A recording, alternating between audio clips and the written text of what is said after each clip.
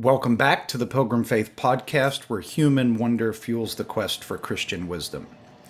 Lord willing, over the course of the next 3 weeks, we're going to be talking with Ryan Hurd, a fellow colleague here at the Davenant Institute, and perhaps one of the most significant voices in the ongoing debate over the doctrine of God. And we want to talk about the topic of the doctrine of God. Ryan is currently teaching a class for Davenant Hall on the different senses of Scripture. And if you ever wanted to take a deep dive into understanding your Bible better, I would encourage you to check out future classes by Ryan. So, brother, thank you so much for being here. Yes. Yeah, I'm really glad to be here.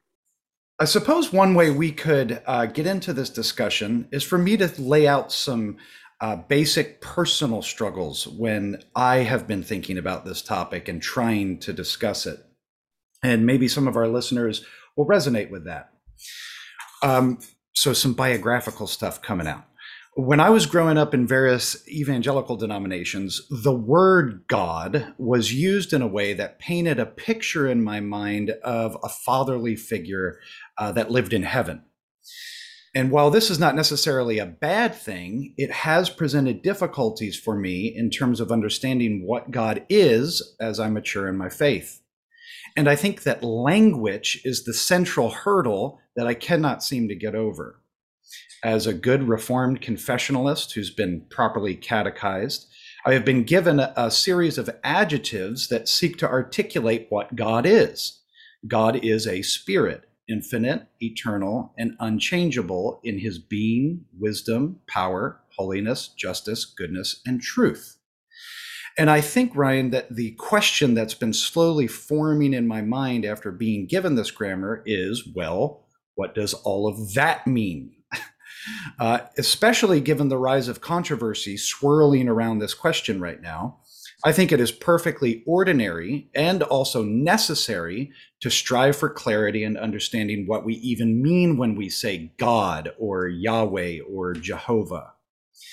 God is described in a lot of ways in Scripture, and this is the most sacred question that we can, as finite and ignorant creatures, try to humbly answer. Hopefully, we can offer our very meager thoughts to try and bring some of that clarity to our listeners. So, Ryan, let's talk about language and about the names we have used for God and what those names and what that language are seeking to communicate. Yeah, that's great. I resonate with a lot of those struggles and thoughts because I have gone through that process, and I think I can say maybe come out a bit on the other side. There's light at the end of the tunnel, as it were, going through that tension and struggle and frustration is actually a really natural part of the process of coming to grips with God, is recognizing that you are not going to come to grips with God. And actually, if you do, you're not coming to grips with God. So kind of starting off with that basic posture, which is universal to the entire Christian tradition and really every monotheistic religion that's of any significance, whether it's Jewish or Muslim or even other religions as well, recognizes that when it comes to the divine, we do not know what he is. We will perceive him when we arrive at him, but here in this life, we are in the midst of creatures, and we are able to consider creatures and then say things about those creatures with respect to God and their relationship to God. And when we come kind of along the back end of somebody who has done that, whether in the tradition, reading the Fathers, the High Medievals, or reading certain confessions, and we come on the back end where words have been formulated, after thoughts have been had, and considerations have been performed, it's easy to approach words of either scripture or confessions or what have you, as though the next step or the immediate step is to try to squeeze out of those words the inherent meaning therein. And that's really fundamentally not what the entire tradition orients itself towards doing when they read other theologians or when theologians themselves write and then expect readers to adequately apprehend what they mean to say. What we have to do when we come to words is recognize that words are signs of our ideas. To speak with someone like Thomas Aquinas, he would use here the term rationes. Aristotle would use the term passions, the passions in the soul, which is basically the receipts or the receptions in the mind, in the brain, and then up into the intellect of creaturely reality as such. So words signify our ideas, which have been formed and shaped and constructed, bearing upon things, creaturely things. And when we get to language with respect to God, it's a bit more complicated, but still the same basic structure, namely words signify our conceptions, which have been firstly formed by creatures which have been thrust into our mind and kind of marked in the back of our skulls. And then we have reflected upon those marks with respect to God. And we've performed various intellectual acts or movements of the mind and these sorts of things. And then we've tried to represent that or reiterate that in external speech to communicate that to others. Mm. So when we're doing basic catechism or when we're giving the most basic words or language that someone should say, even without having conscious apprehension or have anything bubbling up there in the mind, they're just kind of mouthing the words. What we're trying to do is to shake their body, to shake their soul in the same way that reality has shook the mind of the author. And words can do that well, or words can do that poorly. And when it gets to language with respect to God, we have to be oh so careful, especially when we reckon with the fact that many of the things that we need to be shook with are actually intellectual movements away, or what we call negations or negative names. And very frequently, these actually have been converted into seemingly positive names, like you mentioned, the Westminster Chapter 1, God is spirit, infinite, eternal, etc.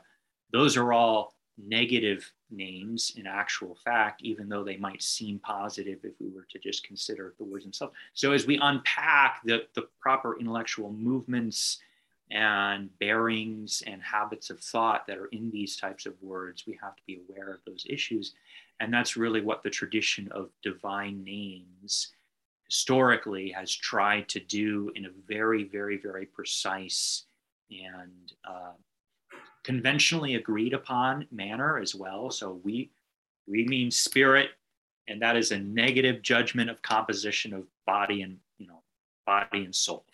Like that's what it is. That's the reality signified, is a negative act of mind said to composition within creatures of body and soul that has been verified by what God is. And we say that by saying spirit, things like that. And that's, again, what the tradition of divine names tries to do. So yeah, that's very helpful. One of the things I think that we're going to try to do is work through some of the basic distinctions that you. I know that for those who are listening, you should know Ryan teaches classes on these things, and he teaches excellent classes on these things. And what you're getting in these sessions is a sort of 30,000 foot in the air drive-by of some of the, I think, the basic distinctions that we want to get to. But before we get to those formalizations, maybe it's helpful to anticipate a potential reaction already, which I think is, you're right that kind of basic to the monotheist tradition, classically, certainly when it's philosophically formalized, is this claim that we never penetrate in this life all the way into the divine essence in the mind, that we don't know what God is, and understandably in a theological sort of chaotic zone, that has lost a lot of the grammar and lost a lot of why, like precisely what is being said and saying that can sort of trigger a bunch of, are you saying we don't actually know God? God is love. Do we not know what God, that sort of thing.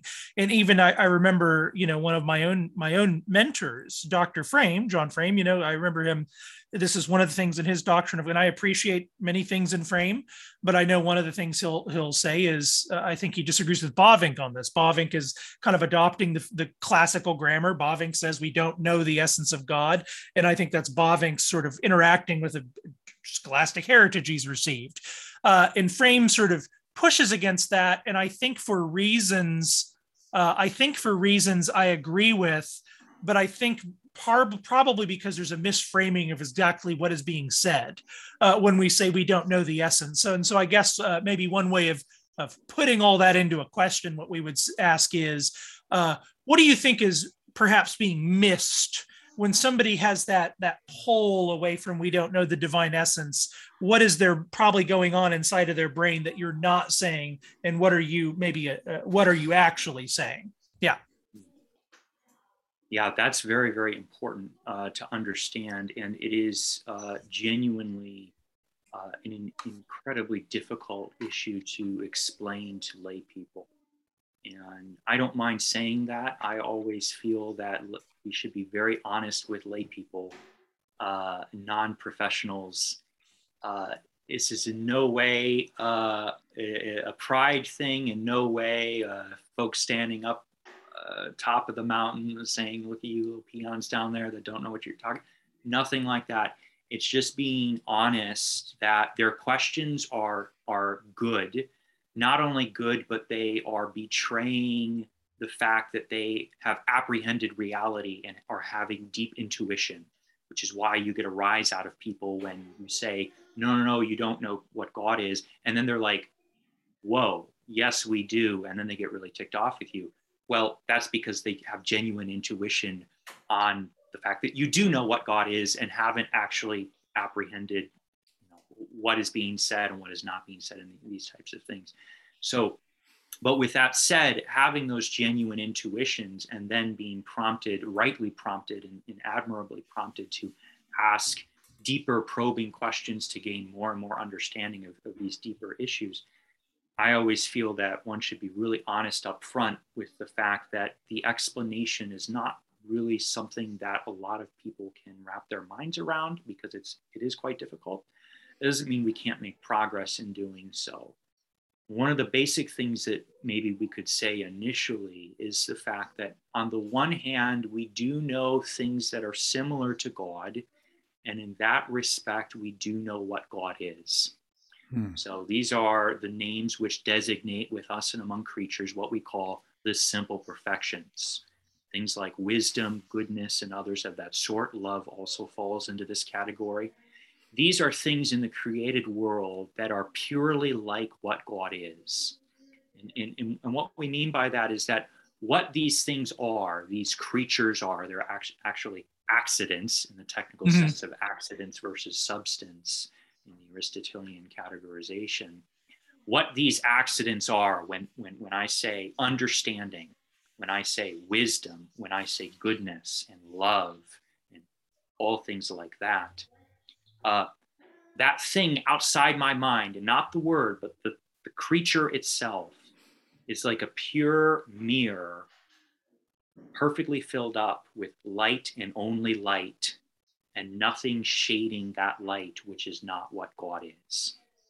And so when you apprehend that thing, and then you think of God therein, you are understanding what God is as in a mirror, which is where the distance is coming in. And when we start marking out that distance in the fact that, yes, God is like this, but God is not actually this thing here that I'm looking at, that's kind of the bottom shelf place where we start to say, no, we don't know what God is in this life, only know what God is not. Because when we look in that mirror and we perceive God affirmatively, God is this, and what we're really saying is God is like this, then the mind is rebounding or at least it needs to consciously if you're a good theologian. And this is what we try to teach lay people, especially in the negative names of God, which is how negative and positive names interact and enlace and are not contradictory to each other or in tension to each other, but they're different moments or movements of the mind or habits of thought. When I look into the mirror and see God positively therein in this pure light, then I reflect and move back up into God, recognizing and measuring the amount of distance between that thing that I'm seeing and what God actually is. And there are many, many, many. In fact, there are innumerable types of negative judgments that mark out that space of distance. And the best theologians, the professional theologians, are performing that entire length of removal at every moment of affirmation, even if they're not telling you that. And usually they're not telling you that because you don't need to know and you can't handle it. What they're trying to do is invest you with the positive thought attached to the negative thought and pulling you up the mountain back to God. And so they're allowing you to rest in the analogous thought that you're having, and you are understanding what God is, but at the same time, they're heaving you back into God in a deeper and more potent fashion. If we look at other creatures, we call these names designating mixed perfections, things like reasoning, laughing, when we say God has hands, when we say God cries, when we say God is angry. There's lots of things that people think that God is, that God actually is not. These are what we call the mixed perfections. And those are things that are not pure mirrors, as it were. There's shade covering the light. And so part of it, that light, is genuinely similar to what God is, but because it's always cut, as it were, with shade, you can't affirm the whole thing of God. Therefore, there has to be negation into that. We can talk about that in a minute. But this is something that's very, very important to understand, especially about the Christian tradition and about the work of the theologian, the professional theologian, the work of the fathers, the work of the high medievals and the scholastics, and what they're trying, what you should understand they're doing to you. So maybe you can encourage it to happen in your own self as you read other powerful theologians. What they're trying to do is to get you to participate in their movement of mind and thought. And so I always like to think of it in terms of like throwing a boomerang. If you consider someone like Thomas Aquinas, who was quite possibly and perhaps probably the best theologian who's ever lived, Thomas is performing, like consciously performing at every waking moment of thought, and certainly whenever he's writing, this entire movement of mind, surveying the entirety of the creaturely order and saying yes, no, yes, no, yes, no, yes, no, in the exact way of intellectual movement that you have to do at every single moment. And he is possessed of that. He is that. He has become that. That is his second nature. He has all those habits of thought. And so when he says God is something, whether he says God is love or God reasons or God understands, these simple and mixed perfections, which are different and handled differently, what you and I receive just in this moment of affirming love by participating in Thomas Aquinas's thought is Thomas's entire being pulling us back into God with all of the long series of negative judgments that you and I maybe aren't consciously making, because we're participating in his mode of knowledge. So Thomas is, as it were, standing up the top of Mount Sinai, waiting for God, understanding that the highest knowledge of God that you can have while in this life is the knowledge that God is not. That's the highest moment, is where you're standing in the cloud of unknowing in Mount Sinai. He's standing up there and he's throwing boomerangs down. And we're catching them and being carried back up. And every footstep of that journey is being enacted into the mind. And that's really what these theologians are doing to people as they read them, and what you want to develop in yourself.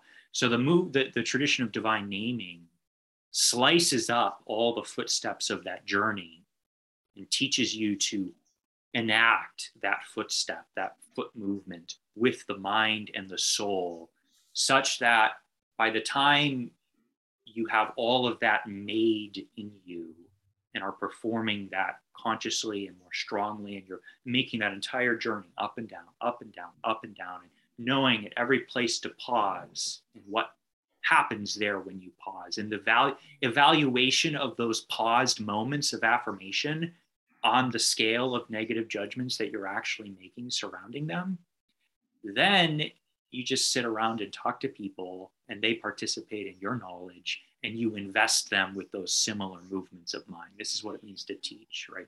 Participation in the order of Dakendi, where I fill you up and invest you with the same movement of thought that I have or that somebody else has. And you don't even have to necessarily be conscious of that, but you're controlled and you become it. That's why, just to give a contemporary instance that I think a lot of people would be familiar with, when you read someone like John Webster. John Webster, if you consider him, he was a brilliant, very, very good theologian. He's using all sorts of weird words, and he's not speaking classically in many, many, many ways.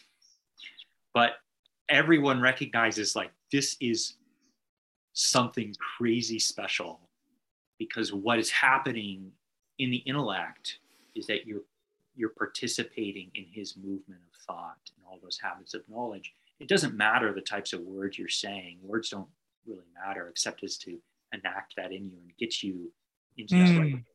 And that's really what's happening when you read someone like Thomas Aquinas, even though for most people today, it's really, really hard to have that unpacked and become conscious and like self-possessed of that sort of thing. Yeah, maybe. Oh, go ahead, Dale.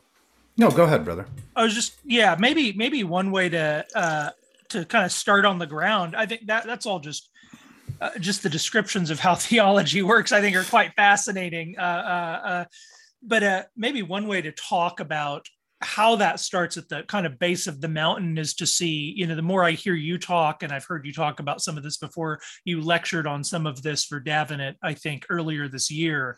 And one of the things that fascinates me is that it seems to me that you begin to see the first motions of this already in the Bible. Certainly in second temple and as well as in second temple interpretation of the Bible, the rabbis were all aware that the Bible says, God changes his mind, God doesn't change his mind. The Bible is intentionally aware that it's doing that. The authors of scripture are aware that they're doing that. And you start to just say, like, I can almost ask my child, for instance, I think we've said this on the program before. The Bible says God is a rock and the Bible says God is love. If I were to ask, my daughter Ruby is 6 years old, if I were to say, which one of these do you think is the most like God, being a rock or being love?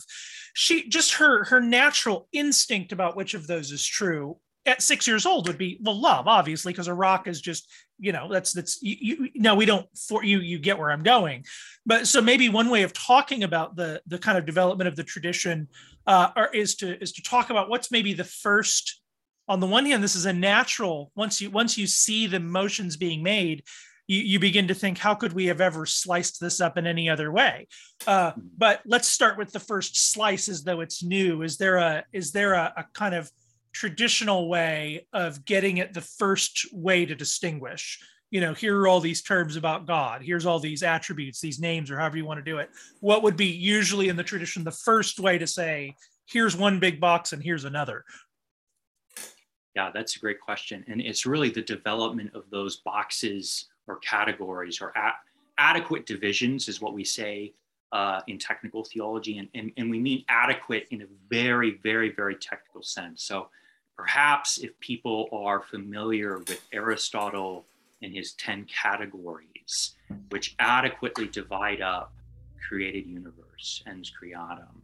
And so whatsoever you're considering in just the created universe, you can boil it down into one of 10 slots. And what you literally have is the universe of creatures, and they're falling down into 10 slots. And those are the 10 categories, which are analogically verified in various ways of every single thing that is, which is a creature. A similar sort of thing happens in theology, and it takes hundreds and hundreds of years to develop those adequate slices or pictures or divisions of theology. In fact, it really doesn't, it's finalized in the high medievals. It takes 1,200 years for this to be made. And by being made, I do mean being made. It is something you have to perform for yourself. It is things you have to make in your mind. And if you're not prepared, or if you're not capable, or if you don't have enough time to dedicate to the intensity of thought it takes to make those in yourself, then you're always going to be operating with them in sort of artificial way, because they're not native to you. Theology, becoming a theologian, is something you become, something when those categories are made into you. It's not something you're born into, it's something you become. That's very important. So those development of the categories, as I say, took 1,200 years. Really takes off when you look at someone like Lombard. It obviously is developed in certain aspects of it very early in the Fathers, very present in the Greek tradition as well. But when we look at all of the possible things that one could say of God, all names of God, we call them divine names.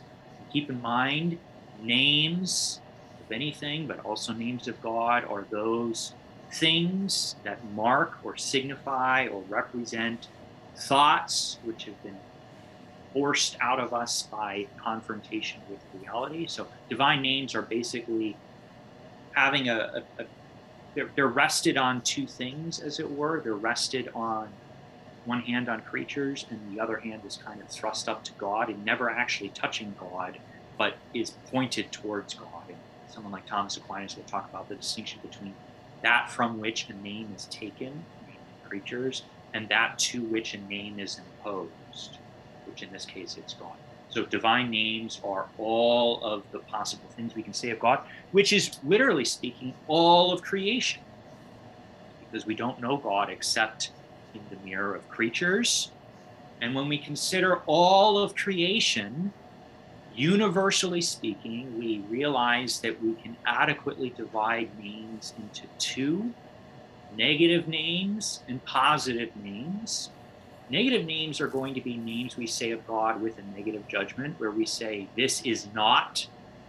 And we say this is not. We don't really say God is not, because we never actually say what God is.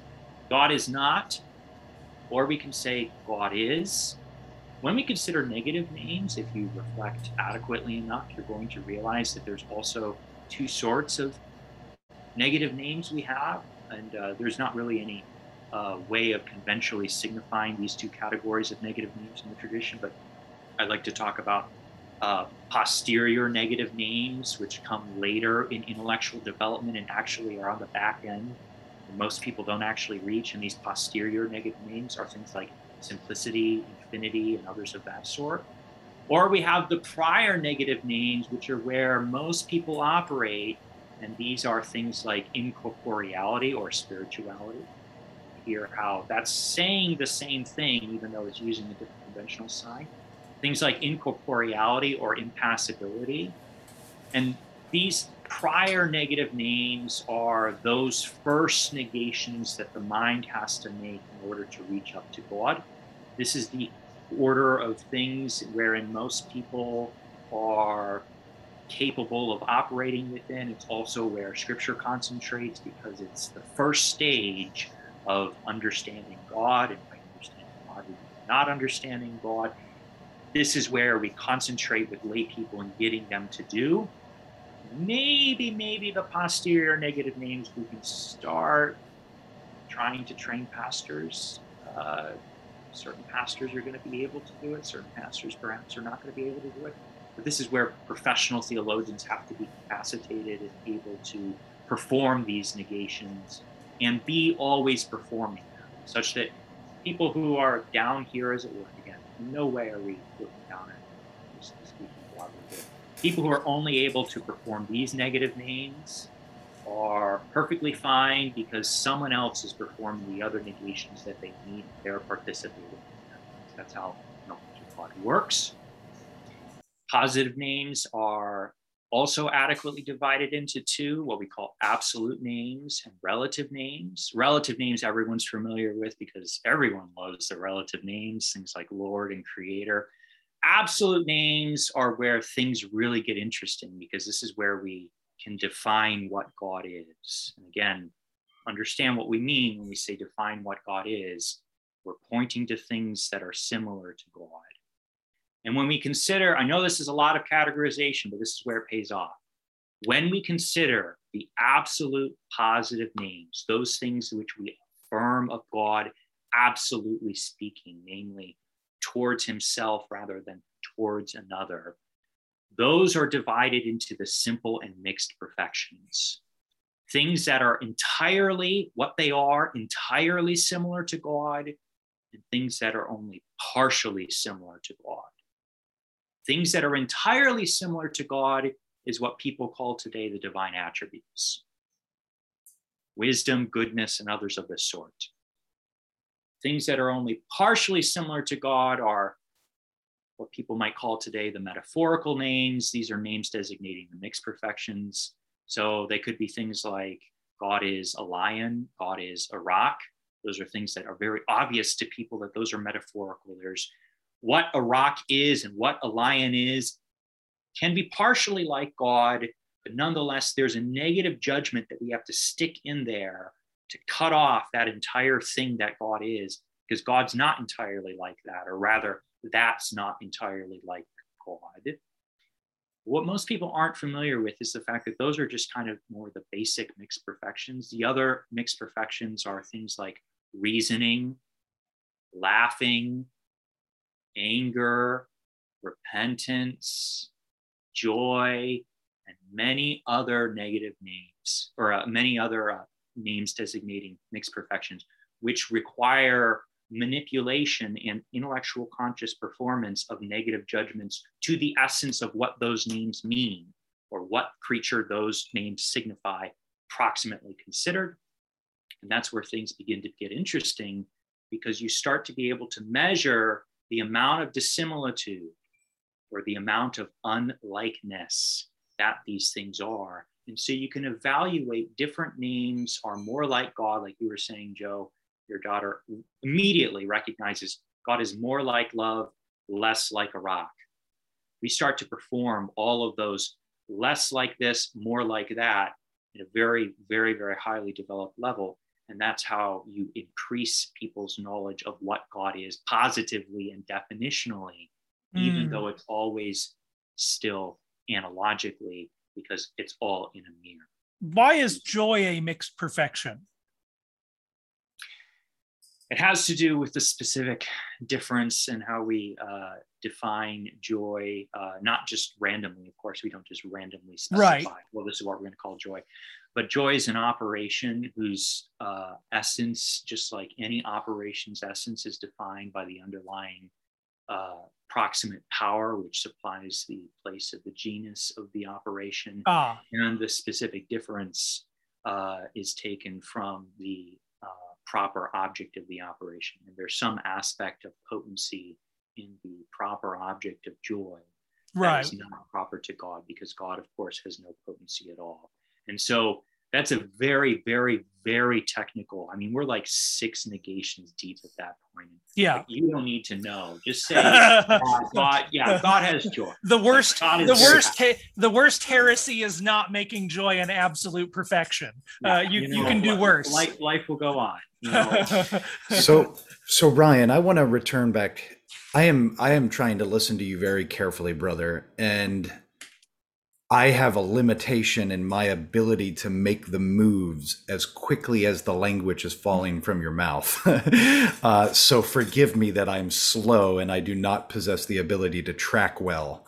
But I'm desperately trying to. It's interesting the way that you talk about when we say God is love, we are using a concept that was developed by creatures that then sort of reaches up to God in some way. And in order to properly understand how that all works, you talked about dividing all of creation. So all of creation is sort of where it's at, tumbling down, funneling into these 10 categories that Aristotle talked about. I would love to hear, if you remember them all, talk to me a little bit more about that. I'm deeply interested in what you mean by that, because I have a vision. You painted a picture in my mind of what you were trying to say, but I don't have the habit of thinking that way. Totally. Yeah, that's a great question and probably a great clarification. I probably misspoke. The Aristotle's categories, the 10 categories I mentioned, were only an illustration. So they're not 10 categories when we move to theology. That's a great thing to clarify. But like what Aristotle performs, and this momentous event in the history of philosophical thought, where he engorges all of creaturely reality, squishes it down, boils it down, and you have the nuts and bolts of creatures. This unbelievable power of mind to be able to enact that. It's just staggering. A similar type of event happens in theology gradually, but it really starts to pick up steam in the 11th, 12th, 13th century or so. It takes, again, a long time to develop. All theologians have always, well, all significant theologians at least, have always been aware that there's unevenness in the positive names we say of God. Again, we're leaving relative names aside right now. No one cares about relative names. Absolute names that we affirm of God, there's unevenness there. We recognize that intuitively, and all people can apprehend that. God is a rock is not the same thing as saying God is love. One is weighted differently. You hear, I'm measuring the dissimilitude or the difference between them. And this is, by the way, I have to say, this is incredibly important to understand. This is not random. This is not made up. This is not how I feel or how I got out of bed this morning. I just decided this was going to be. This is verifiable by creaturely reality itself. Even though we can't come up against God and check, nonetheless, I can measure the difference between creatures and perform properly the things I need to evaluate them. And all of this are independent standards of knowledge, as it were, just broadly speaking. So theologians have always been aware of that, but especially in the high medieval period, and especially with the introduction of Lombard sentences, you can read a lot about this. All of the bachelor commentators, when they become theologians, they're made to be theologians. They all hit I sent D22, the distinction 22 of the first book of the sentences, where Peter Lombard quotes from Augustine and Ambrose, who mentioned this distinction between simple and mixed perfections, what later become called simple and mixed perfections. They're not called simple and mixed perfections till many, many years, even several generations later. Technically speaking, actually, this is a point that maybe might interest some people. Ambrose is misquoted. There's a massive textual problem, and Lombard basically like butchers Ambrose and squishes him. But Ambrose becomes this massive authority figure to demonstrate upon the authority of the Father that this distinction is valid. And then eventually it comes along. And really the two guys who perfect this distinction are Anselm and then Thomas. Anselm deals with this in Monologion 15 and Prosologion 5, where he talks about how everything except for relative formalities, relative forms, if you look out at all of the creaturely forms that you will ever come across or could ever be, they're all divided into two: relative forms or absolute forms. You hear the categories I mentioned before, right? Relative forms or absolute forms. He then says, when you leave aside all relative forms and just consider the absolute forms, he says, if you look at every single one, you will realize that they divide into two types, two categories. They reduce down to two things. And these are the aspects of simple and mixed perfections. Either they are pure perfection and no imperfection contained in what they are, or they are mixed of potency and act. And I'm fuzzing what Anselm says. Technically, these are developments that Thomas Aquinas himself develops, and then later Dominicans after Thomas. It takes many generations to develop these types of moves. And then by the time you get in the early modern period, sorry for the history lesson, but by the time you get in the early modern period, things have just entirely collapsed, and theology is just absolutely wrecked. And no one's operating in these types of ways at that point. And so theology becomes inadequate. By inadequate, I don't mean inadequate how people use inadequate today. I mean the technical sense of inadequacy of the science. They're not cutting reality at the joints, and thus there's slippage. And when there's slippage, then everyone talks past each other. And you see this first especially start to happen among Protestants. You have to be honest. It happens among Protestants first, primarily not because they're stupid, but because they're concerned to give lay people things that they can actually handle and manipulate. And so starting out, they're resting on all the work of prior theologians, and they're just crunching it down into helpful handles, helpful ways of thinking, helpful ways, pedagogical or heuristic distinctions in theology, like the distinction between the incommunicable and communicable attributes. Right. Like that's a manageable distinction that I can manipulate and not cause errors. Most people, especially lay people, when they manipulate that, they're going to be beset with all sorts of errors, not because it's a bad distinction, but because it cuts reality across the grain rather than at the joints. And as you start to operate only with those types of inadequate categories, then theology just becomes abysmal. Because now you no longer have the distinction between negative and positive names. And so we don't understand what the divine simplicity is. We don't understand what infinity is. We don't understand what spirituality is. These are all negative judgments. And then there's rise of metaphysical names and things like that. And then there's rejection. You see in the modern period you mentioned, and I think this is just worth saying out loud for a minute, because part of the background of this conversation, of course, is that there's all these doctrine of God controversies. Especially recently, we've had, this sort of Jeff Johnson, Owen Strachan debacle, and the predictable sort of army of, neo-Thomists online sort of freaking out about Strachan and Johnson. Nevertheless, one of the things I've heard you say before, and maybe it's just worth pausing, because that discourse deeply falls afoul, I think, of what you're saying right now, which is that in a lot of philosophical discourse, and I've done this myself, and I'm still not totally sure what's wrong with it, which is why you're on the program.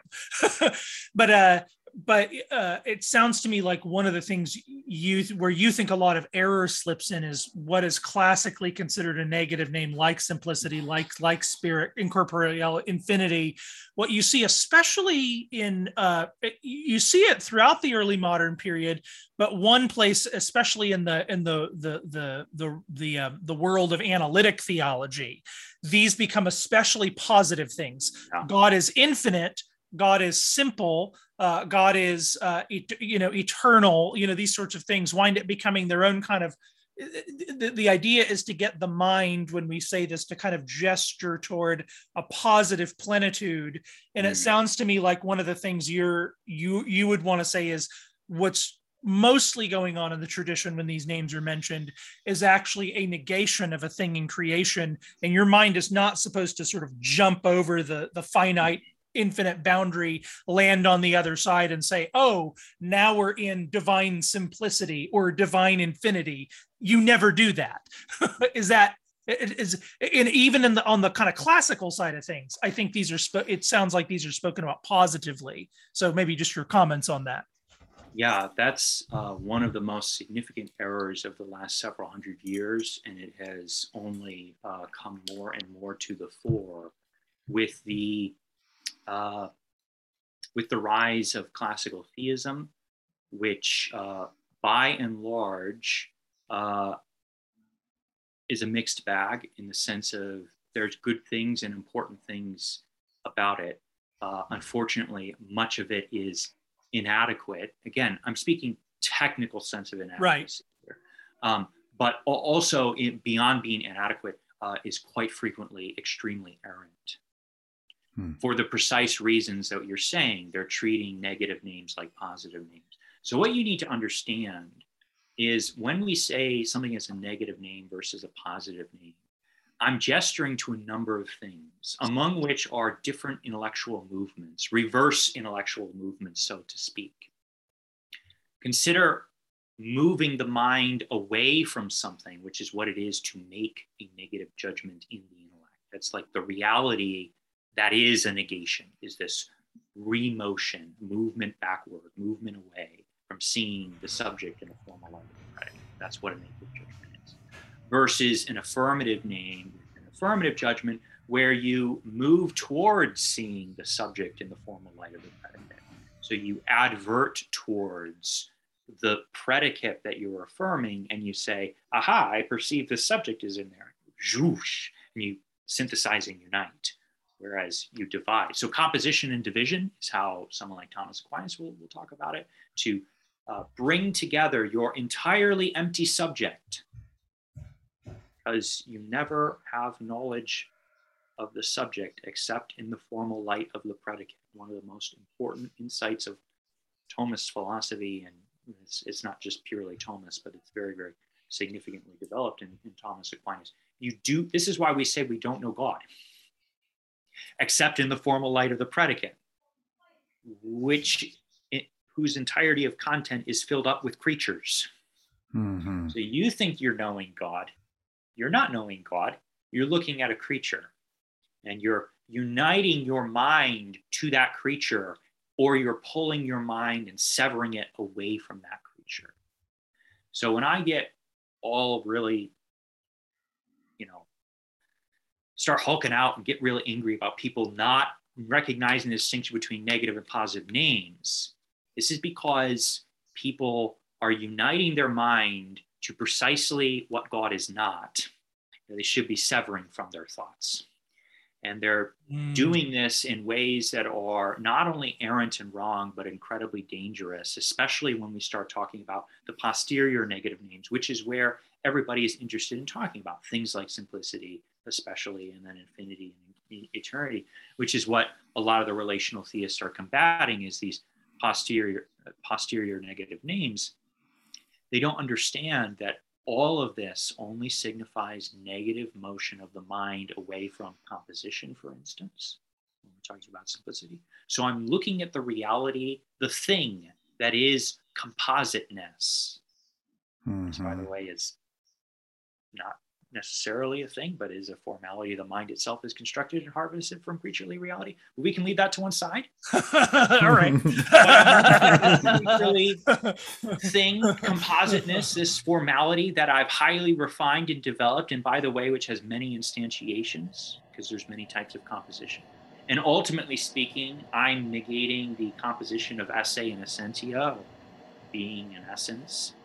And I'm pulling away from seeing God in the formal light of composition. And that is what it is to do simplicity, to perform simplicity. I often think about as an analogy or illustration for people to understand or begin to understand a little bit of the distinction here between negative and positive names. Positive names are adjectives. Negative names are adverbs. By adjectives, I mean positive names inform us or describe what God is, again, analogically with negatives. But nonetheless, they're what people think of when they say, oh yeah, God is this. This is an adjective, a descriptor. Negative names are not descriptors. They are adverbs that describe acts that we perform in ourselves for our own purposes, because our minds are inadequate or too small to wrap ourselves around God. And so we have to account for the fact that we're not able to close the gap on God when we conceive him in some creature. And so I'm performing a negative adjustment for that. And then I'm signifying that with an exterior word like simplicity, infinity, and others of that sort.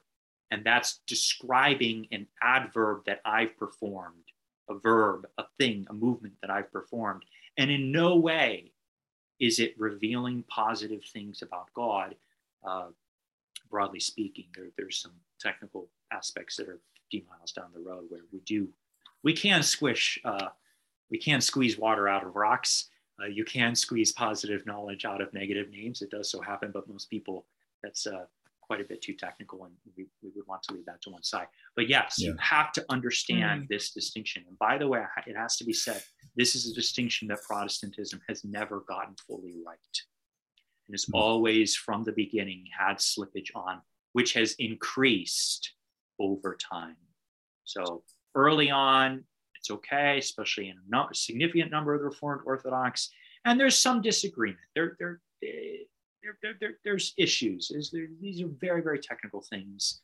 But very, very early, you see, especially, this is where inadequate divisions of theology come back to bite you. When you talk about the incommunicable and communicable attributes, guess where Protestants slot the negative names? Incommunicable, right? Incommunicable. Yeah. Which are more like what God is, right? Yes. Yeah. No. Well, no, I mean, that's what your mind is going to wind up doing. That's what that's the issue.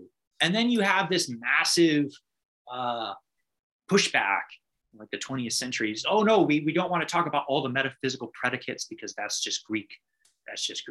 We want to talk about the perfections of God, which is a totally accurate critique for people who have just thrust a whole bunch of negative judgments up into actually what God is and screwed up their theology proper project. Like, that's really, really important thing to do. It's interesting. Go ahead. Dale and I have been talking in the last couple of weeks. In my Davenant class, we just went through Lewis' Miracles because it's a piece of rhetoric, where the class I'm teaching is on sort of approaches to defending the faith, and what are some helpful sort of rhetorical ways to approach defending the faith. And Lewis has this fascinating discussion in there about how by his time, this tendency you're talking about is interesting because Lewis is writing about sort of common British sentimentality when it comes to speaking about divine things. And by his time, he sort of talks about how the common British sense is that we can all talk about a divine force. The more negated out of an actual concrete thing God is, the more sort of respectable among gentlemen can we think that we're being, and what he argues is we think we're being reverent here.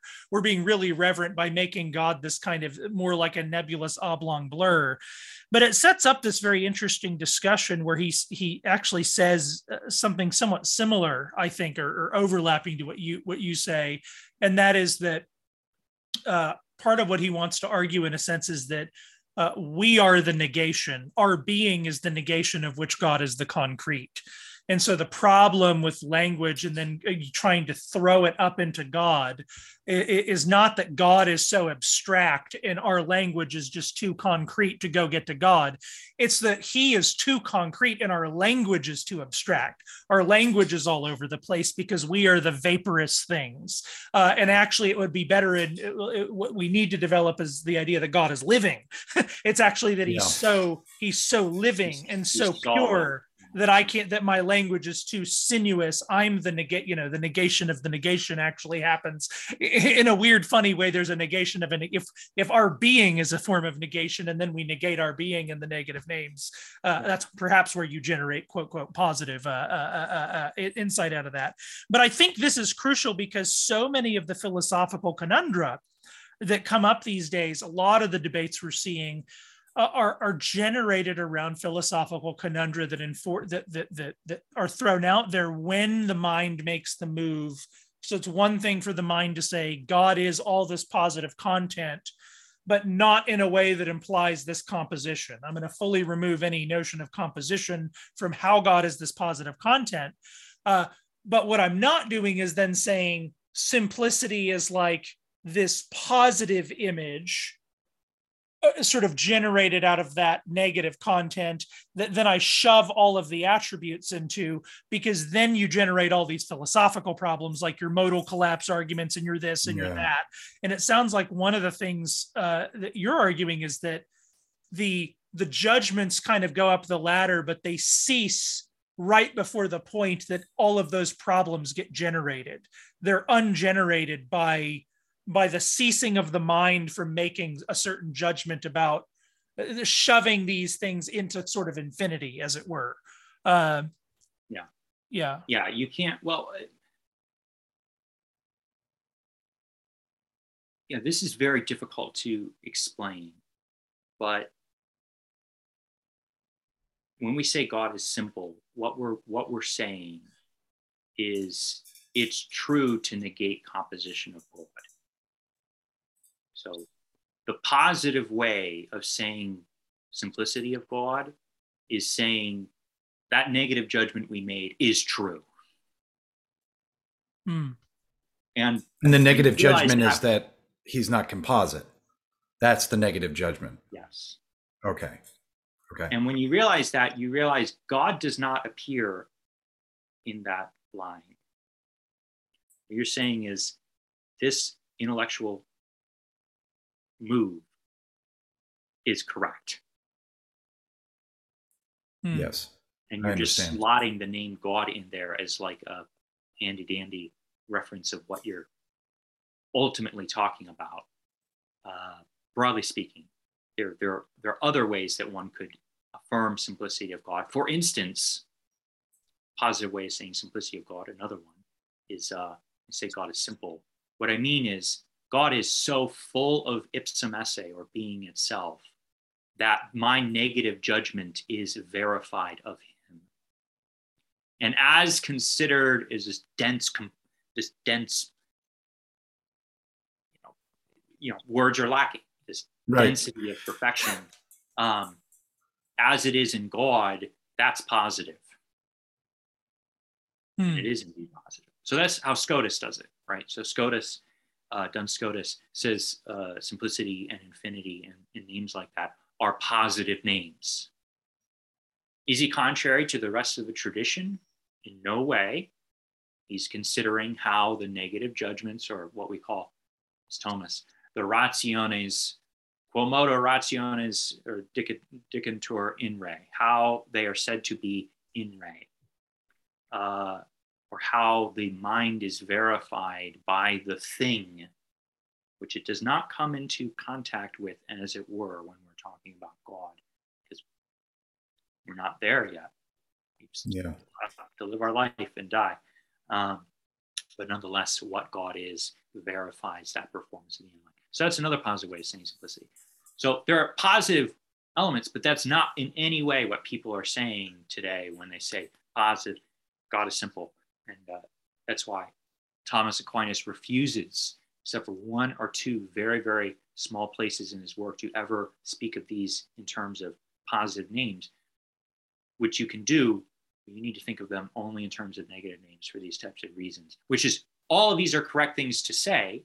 All of these are really important to understand and know, but most people don't need to know them. You just need to know that you need to sever yourself from these creaturely realities insofar as they are dissimilar to God. So Thomas talks about in the Summa Contra Gentiles, book 1, I think it's something like chapter 9, when we confront the creaturely order as such, we perceive similitude and dissimilitude simultaneously.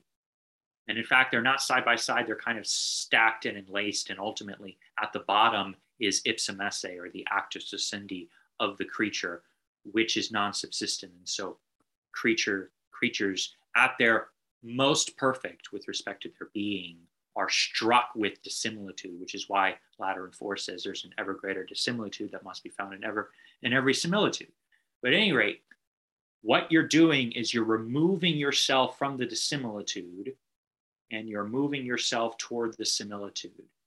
And the powerful theologians, the good theologians, and what people need to try to learn is to enlace those positive and negative names properly, such that they sync up and do what they're supposed to do as the entire mind becomes in a proper place with respect to God. Because that's really what's being done here. Your mind is coming into a proper place or frame of thought and standing still to God. standing in the facts. That's what Thomas means when he says how a ratio is in re, how a judgment is verified by the thing, is to be, yeah, to be with it, to be gripped with the real, to be possessed of things, and all those sorts of metaphors that one can speak of. And that's what you're trying to perform with respect to God, even though you're never actually confronting him. Yeah, we talked about Joe brought up Owen Strachan and Johnson, and I mean it's just the thing that people are talking about in our circles today. And what's becoming very clear to me as I listen to you talk is that there is a certain level of, and I want to be careful not to make any judgments about the motivations of hearts here, because what do I know? But there does seem to be a lack of humility before what we're talking about, as if they sort of grab a hold of, the doctrine of God and sling it around in a slingshot and aim it at their theological opponent, which doesn't properly appreciate the weightiness of what they're talking about. And I wonder if we are trying to habituate a certain way to think about God with proper categories and distinctions and slicing up and looking at the reality of the creation in order to make the mental moves that we need to make to say something true as we can say it about God. What would you say to the people that are on the periphery of these sort of conversations, which that quote unquote scholars on the doctrine of God are having? What would you say to them as a way to sort of learn to be more quiet and reverent when they start to speak about what you're talking about? Is there something that we can do for the modern church in America with access to social media and Twitter and all the things, blogs and podcasts, to where we could prompt them to be to think more clearly about the gravity of what they're saying and the hesitancy to say things so forcefully or positively about what they think the doctrine of God means?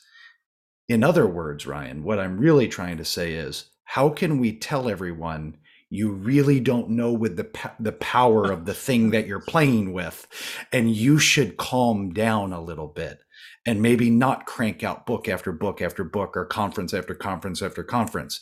Maybe we just need to sit back and realize we have no idea what we're saying, really. And that's very hard because you're dealing with ego and you're dealing with silly little idiosyncratic personality things, and you're also dealing with celebrity culture, and you're dealing with money from books. So how do we humble ourselves before God? And it seems like that is actually the first move. The first move, I think, is to go, okay, I have all my life considered that God is this thing. And that's not necessarily wrong, but when I think that way, I realize that I am not getting there really. And so I should just, shut up and listen and read. But for the people that are involved in the controversy, that is probably not an option. I think at this point they're too invested in, the sides have been sort of staked out and people are invested. So how do we make people just slow down and be cool and collect yourself and move out from a seat of utter reverence and humility for discussing this? How do we do that in the modern church? Yeah, I understand it's a big question, brother, and I'm sorry, but yeah, I've been thinking about this for years and years, observing. Yeah, we're in a strange age. I think it needs to be said that there's a very small handful of people in history who have said God is simple, by which I mean who have said or performed what it means to say God is simple. and they were the Thomas Aquinas of the world, which none of us are. Yeah. 99% of all us normal people, as it were, never knew about these types of things and were perfectly fine. You don't need to stress out about it. It's going to be all right. Right. It's important to recognize and just be more settled with who you are. You're calling before God, you're calling before men, your place. We're in an unfortunate scenario because, just speaking incredibly broadly, as a hugely general comment, many professors of theology who are entrusted with the responsibility, who ought to be able to perform these types of mental moves and be capable in these ways, are not. In fact, they're quite the opposite, and they're deeply wrong. And so we have to solve that, because that's horrendously devastating 50 years down the road. Or when you train a pastor to think a certain way, who then trains his people to think a certain way, it does hit you. Yes. And it is devastating for your soul.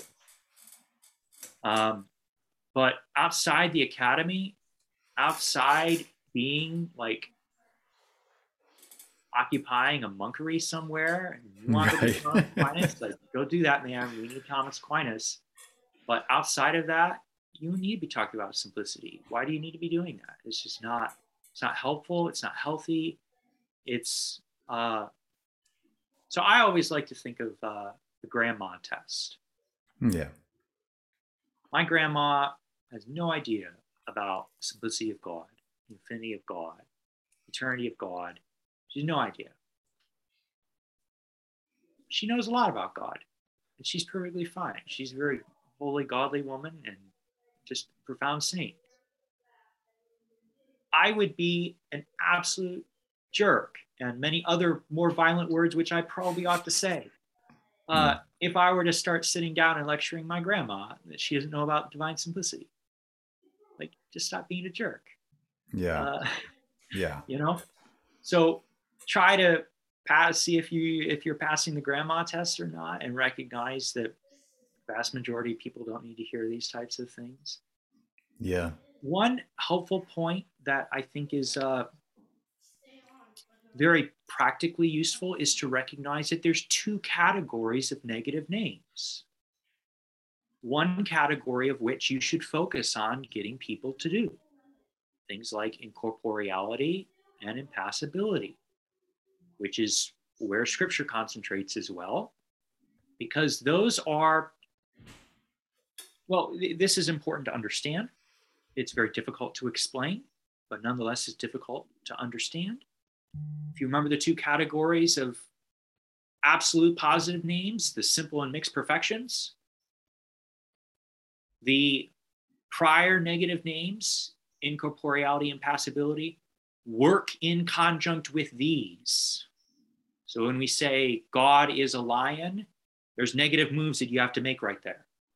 And all of those negatives fall in or adequately reduce to this category of negative names. And the simple perfections are work in conjunct with the posterior negative names, things like simplicity, infinity, and others of that sort. And the only thing that you need to get people to do there, you don't need to get them to understand the real distinction between esse and essentia. You don't need to get them to understand how infinity is a negation of how form is constricted by matter and all these sorts of things. You just need to get them to understand that when they think of love, they're not thinking of love as much as God is actually love. And you hear that move away, all I'm doing in my mind is a little negative move. And there are lots of different aspects to that. For instance, we don't say there are any accidents in God, but rather all these simple perfections, we say God is substantially. Just like we don't say that God is ipsum esse, just as ipsum esse is with us and among creatures, namely non-subsistent. Rather, God is going to be said to be subsistent esse, not substandant, but subsistent, all these types of moves, and then many other negative judgments that we have to make. All people need to know is just have a reckoning with the fact that the things you think God is similar towards, he is, but he's more than that. Yeah. So all you need to invest people with. And then these other prior category of negative names, you need to get them to do.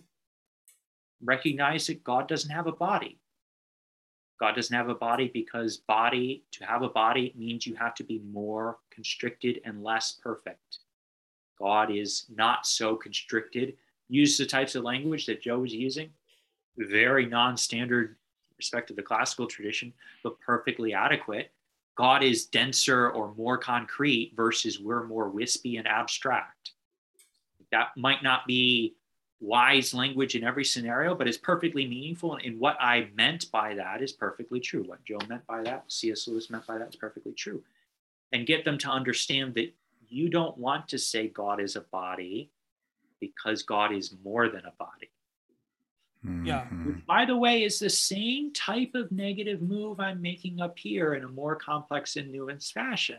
So God is always greater than that which can be thought. God is always more. We don't ever make negative judgments of God because God is less or losing. When we pull things away from God, we're not emptying him out. We're recognizing that they have been emptied out of God. Yeah, and I think it's too full to squish in thimbles. I think it's probably helpful for just to remind people, and maybe I'm going to say to you how I hear that, and you tell me if this is right. That in the classical language, a finite when we think about being as a finite participation in God's infinite, sort of act of being, creation is already a sort of negation. I mean, that's the creation itself. That's how the mind replicates the event of creation, as it were. The spreading of creatures out from God is represented or reiterated in the intelligence of a creature with a negative move. Yes. Right. And that I think once we see that, the negative names, in a sense, are they're not a movement. They're reversing that. Yes. Yeah, exactly. They're not, it's not. Which, by the way, that's the return to God. The exit from God and the redatus, the return to God. That's why we're climbing up the Mount of Sinai. That's what negative names are for. They're bringing us back into God. Interesting. Well, this has. Do you have any other questions, Joe or Ryan? Is there anything that is pressing that you want to say on the names of God? Okay. Maybe the last thing to say, or just one thing to say, and I want to be cautious here because, as Dale said, who am I? QED for me. But the more I look at these controversies and the more I hear people, especially just as part of, it seems like the American Reformed habit, it's like we throw around heresy labels and get in these Twitter ruckuses, like it's just in our DNA it's very American. I think that's a huge part of the flavor of what drives theology. Very reactionary, very quick. The heresy charges fly very, very quickly. But the more I've, tried myself to hear an older theological grammar and to try and think about it outside of all of these controversies, I feel like I keep coming back to, and I'm struck and restruck again, just how in some ways embarrassing some of these conversations are. Like a lot of the guys who are on Twitter, and I think this is important to say out loud because the rhetoric really does need to be defanged.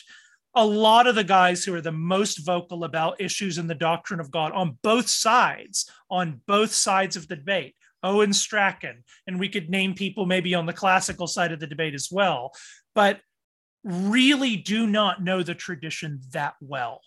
They don't even know the meaning of the judgments that they're negating, but they're doing it very loudly. And so all the attention on these issues is thrown at a conversation that is so malformed. And I think part of what needs to be said is, the point here is not to just mic drop on Strachan and own anybody with hashtag facts and logic or something like that. But at some point, it is important to stare people in the eyeball and say, you do not know what you are talking about. And there are people on the other side of the debate responding to him who do not fully know what they are talking about.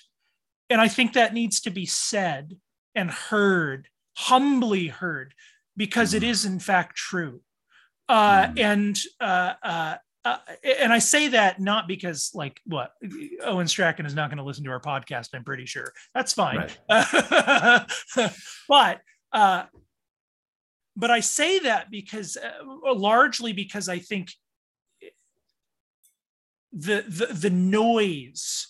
I was thinking of this recently. I was saying something to my wife, processing a previous experience in my life, and I said something to the effect of, "How do you not believe the person who's screaming? How do you not believe especially if you're a laity, especially if you're a sheep and your pastor starts screaming about something, the people out there who are threatening the whatever, and the trusted Twitter person is coming and putting these big lines and they're screaming." And it's very hard psychologically, especially for those who don't know, it's very hard psychologically not to think. You're kind of hardwired a little bit to think, well, when somebody's that dramatic, of course you got to trust them. A big thing is happening. That's fire. They're yelling fire. Yeah. And I think there's something pastorally, it's very correct. It's very correct to pursue truth and to avoid error. But there's something very, very dangerous about making that level of dramatic judgment, that level of dramatic rhetorical posturing. It seems to me inevitably crowns ignorance and makes ignorance actually the very basis upon which we have a conversation. And I think part of what we want to do here, I mean, again, the goal here has not been to read Strachan tweets and throw bombs at them. The goal here is actually, I think, to do a positive discussion, like just talk about these distinctions. And I think what we can do, in as much as our minds can grasp them, is just to see that they're helpful.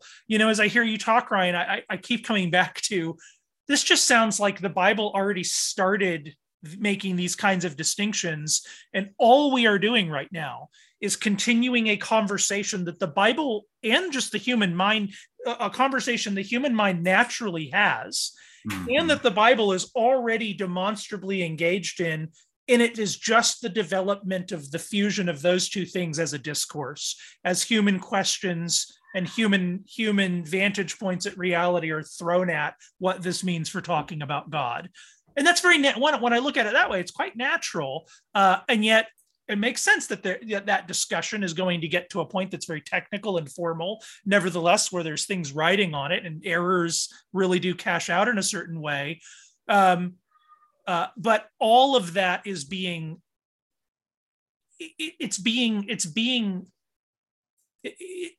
negotiated with in such a juvenile way. And I think that's sad, and I think it needs to be said, and I also think it needs to stop. Yes, you're here. And I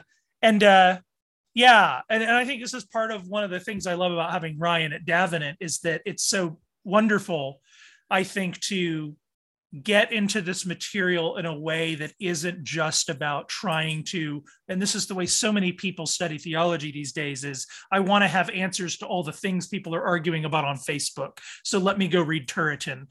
And that's just a horrible way to study theology. Go ahead. Well, and let me say something, and then Ryan, if I'll let you have the last word, brother.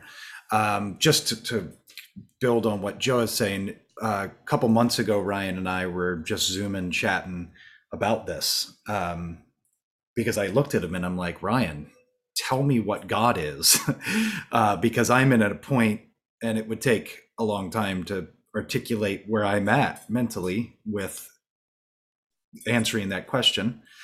But one practical thing that has worked well for me, as it is sort of seeping down into layers of my thought from that conversation you and I had, was just how serious this is, and how much I just didn't really respect it that much.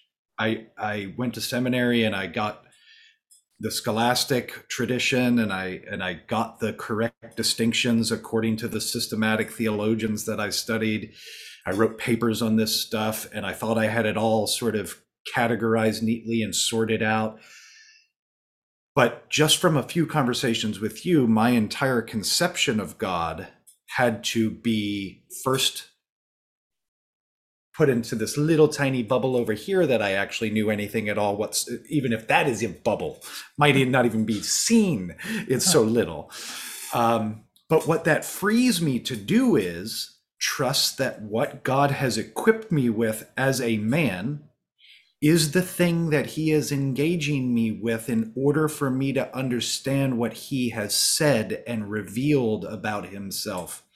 And he has given me a tradition to fall back on, to use in that pursuit. So it's a whole life dedicated to understanding my God. And that, when it's approached that way, as sort of like in my closet, humbly like bowing before the greatness of God, going, please help me, I don't know anything, that does wonders for my personal spiritual development.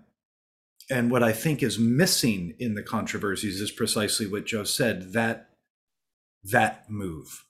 Are you really trying to know God? Or are you just trying to formulate language that would tell everybody else that you know God? And so it seems like what we should do when we encounter the teachings of our fathers and the Bible, is just to recognize our limitations. That's all, man. Who are we? We are a little vapor. And if we can even get at a tiny bit of it here, then praise God, hallelujah. And then when we die and go see God's face, it's just gonna be amazing. So yeah, that's the last thing I have to say. And Ryan, I'll leave you with the last word, brother. That's great. What to end with? A quote from the great Robert Bellarmine, of whom all Protestants are the greatest fans, is perhaps apt at this point. In his work, The Ascensions of the Mind to God, inspired by Bonaventura's Journey of the Mind into God.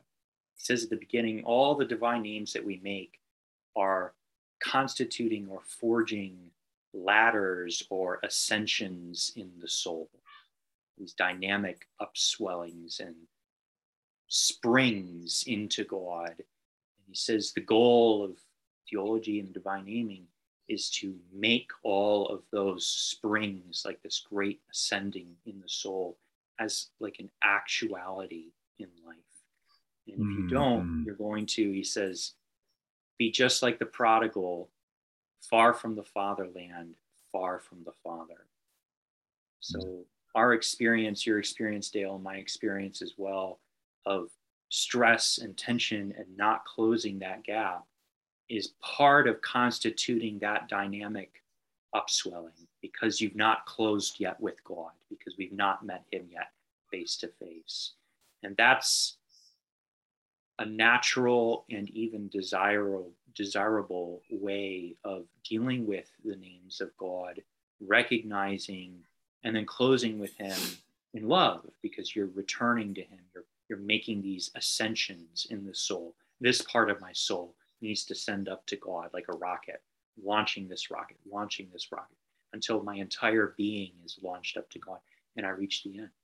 And that is what it is to reckon with negative names, affirmative names, all of these names, and to recognize that trying to close that distance and being desirous of it is in many ways precisely the point that you've reached. And then being able to function in a healthy way out of that, in a non-frantic way, in a non-agnostic way as well. Because when we launch rockets out into outer space, nobody's stressing out the fact that they've not yet reached the planet we've launched them toward. It's going there. And being content with that and allowing yourself to just kind of hang out in this life, just pilgrims on a journey. That's Pilgrim it, faith, you mean? Mic drop, yeah. Yes. Well, All right. that's a good a note to end on as any. It's a delight to have everybody with us today. You can check us out on Facebook and our Facebook group. What we're going to do is, of course, have Ryan we're going to come back and talk about, continue talking about these distinctions in God. And what we'll want to do over the next 2 weeks is move our discussion from talking about how we make this kind of classical, what we're really discussing today is God's unity, the way we talk about the one God.